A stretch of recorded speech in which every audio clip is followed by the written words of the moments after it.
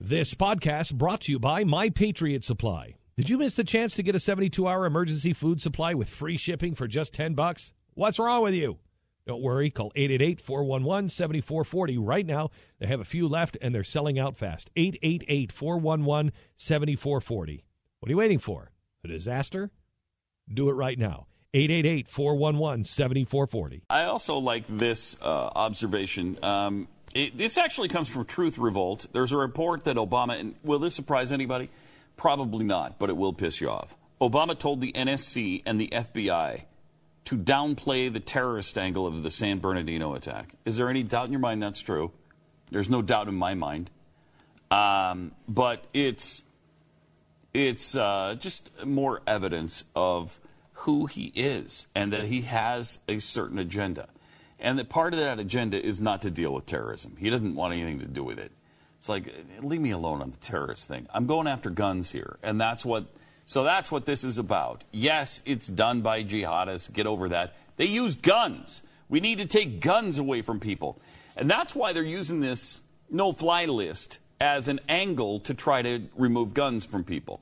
How many people all of a sudden show up on a terror watch list who are gun owners, who are perfectly law-abiding U.S. citizens if you can't get a gun when you're on that list? It's one of those. It's the way that they do these things, right? Yep. I mean, the same thing happened with the Patriot Act. What was it? You had a stat, I think, fairly recently that like 80% or 90%. Yeah, it was a huge percentage. Of 85. the investigations have to do with not terrorism but drug offenses. Yeah. And again, like it's not that we're saying they shouldn't investigate drug cases if it's against the law. They should, but not with that. And it's like, well, they've utilized tools at their disposal to do other things they care about. That's what the government does. It's what ideologues do. It's what Barack Obama is doing with this terrorist no-fly list. He himself, the left has been criticizing this for a long time, saying it's, wraps up people that don't belong on it. They know that. They just want everyone to have no Second Amendment rights. That's just why they want, and they're not hiding that. A lot of them will say it outwardly. Many of them will go in there and I mean, look at the cases that have gone to the Supreme Court. The idea that people would lose the individual right to bear arms has been something on the liberal watch list, the progressive watch list for 1,000 years. As long as progressivism has been in existence, this has been something they've tried to do, not just in the United States, but all over the globe. Yeah, and with this latest shooting in San Bernardino, apparently the FBI, and we had reports of this right after, the FBI knew instantly believed the shooting, which killed 14 people, was a clear act of terrorism. The White House, however, did not feel the same way, and they quickly moved in to squash the FBI and the terror classification.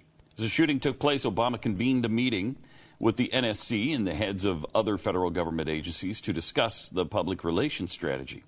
Part of the reason for trying to avoid the designation of shootings as terrorism is because it threatens to upset Obama's strategy in Syria. The other part is, as far as I'm concerned, it upsets his agenda to undermine guns in America. He wants to take them away from law-abiding Americans. Michael Flynn, former director of the Defense Intelligence Agency, said publicly that the Obama administration wants to completely sideline discussions of terrorism because it contradicts the claim that al-Qaeda is dwindling. So there's that as well. Obama recently suffered major embarrassment after he claimed that ISIS was contained only one day before the Paris attacks took place. Not so contained after all, perhaps. No, you don't think so? I don't think so. I love this. This is something, kind of an amazing addition to this story. We've heard that the San Bernardino people, this is a kind of American spin of this, but the San Bernardino attacks, the woman, the wife who came into the country, had social media postings saying she was a jihadist and wanted to, had issues, with the American government and was, obviously violent. She was pretty active on it. Pretty active. On social media about it. How do we miss that? How does that happen? How do we miss that one thing? Listen to this. Fearing a civil liberties backlash and bad public relations for the Obama administration, Homeland Security Secretary Jay Johnson refused in early 2014 to end a secret U.S. policy that prohibited immigration officials from reviewing the social media messages of foreign citizens applying for U.S. visas. They had a policy in place that said you can't look at the Twitter feed of some immigrant because, I don't know, you might see, because of bad public relations, okay? And this, by the way, coming from the hardcore right-wing source of ABC News. That's who was reporting on this. So they had a policy that they couldn't look at immigrants' social media to see if they might be threatening to the country. And this is the result of it. You have someone. So you tell me, who's more responsible, the gun or the Obama administration for putting restrictions like this on Homeland Security? I mean, that is a clear, and of course they would never accept any responsibility for that. It will always be blamed on the gun. They've admitted that no amount of gun control legislation would have prevented this attack or any attack that we've been talking about for the last 15 years. There's no gun legislation that would have done anything about any of these shootings. But again, there would have been something done here. Yes, right? Like this could have actually done something. Actually could have stopped it. Unlike their gun laws, this is something that actually could have prevented this particular killing, or at least this particular person from executing it. Now, the husband may have gone and tried to do it himself. Maybe. He may have been able to recruit someone who was radicalized here. But we know this woman would not have been able to come in here and do this unless she broke some other law and somehow got across the border. Certainly that's possible. But she could not have done it the way that she had done it. It's kind of an amazing admission from ABC News. I mean, this is not coming from The Blaze or some right-wing source. This is ABC News telling you what the policy is.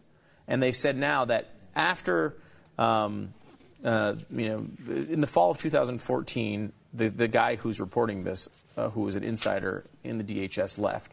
Months after he left, they started a process that could include social networking in what they look at, but it's still not completed yet.